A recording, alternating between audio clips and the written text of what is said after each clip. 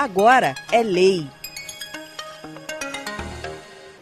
Estabelecimentos públicos e privados que discriminarem cidadãos em função de sua orientação sexual sofrerão punições, que vão de advertência até multa de R$60 mil e cassação da inscrição estadual.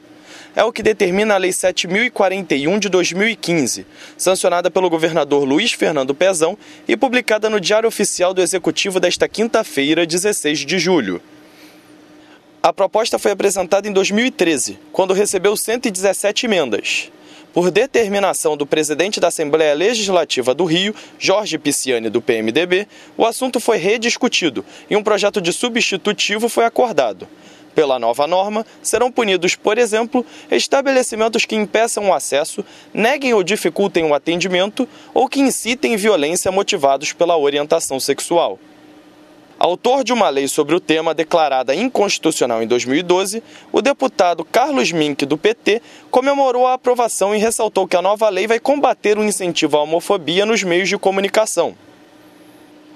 O deputado Edson Albertassi, do PMDB, autor de uma emenda que garantiu, nos termos da Constituição Federal, a liberdade religiosa, excluindo esses estabelecimentos da lista dos que podem sofrer as punições, defendeu que a nova norma não interfira na liturgia de cada religião. Gustavo Natário, para a Rádio Alerj.